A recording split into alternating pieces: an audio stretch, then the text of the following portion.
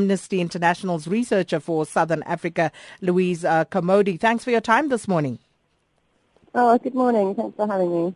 Now, what are some of the major reasons for this dialogue taking place at this particular juncture? Well, Amnesty International wanted to highlight the importance of sexual reproductive rights in achieving gender equality. It's really an integral part of that process, and we welcome the focus of the EU summit, looking at women's empowerment, and wanting to highlight that this is an issue that must remain on the agenda.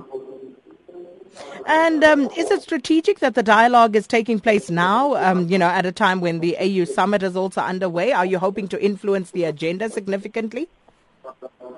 Well, absolutely, and also to remind member states of their obligations at the national level, but also as they go forward within the AU summit, and then towards the end of the year in September, where states will be meeting again to negotiate for the Sustainable Development Goals, and to highlight that we support their commitment to having a standalone goal on gender equality, but also that the goals and the indicators around sexual reproductive rights must be implemented at the national level so that real substantive change can actually be achieved for women and girls.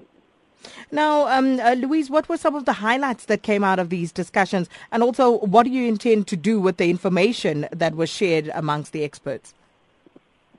Well, we met last night. We were hosted by Bowman Gilfin Law Firm, and we had a panel discussion. We were joined by the Commissioner for Women's Rights from the African Commission on Human and People's Rights, Commissioner Sora Sumaiga, who set out the scene of the reality for women and girls in the continent of Africa in terms of accessing sexual reproductive rights and the many challenges that they continue to face in terms of discrimination for women living with HIV, which your previous callers highlighted, but also for adolescents, for lesbian women, for women living with disabilities, and we also had a very sort of robust discussion. We were joined by the representative from the Department of Social Development, who highlighted South Africa's adolescent framework strategy for sexual reproductive rights, and the importance of targeting young people with comprehensive sexuality education.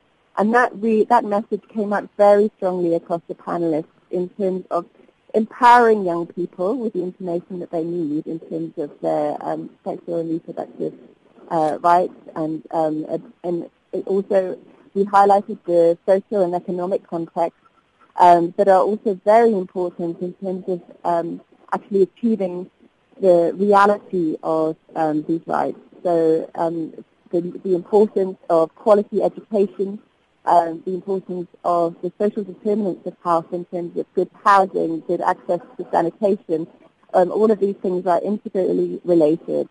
And it was actually a really positive discussion to see them all connected so well by the panelists last night.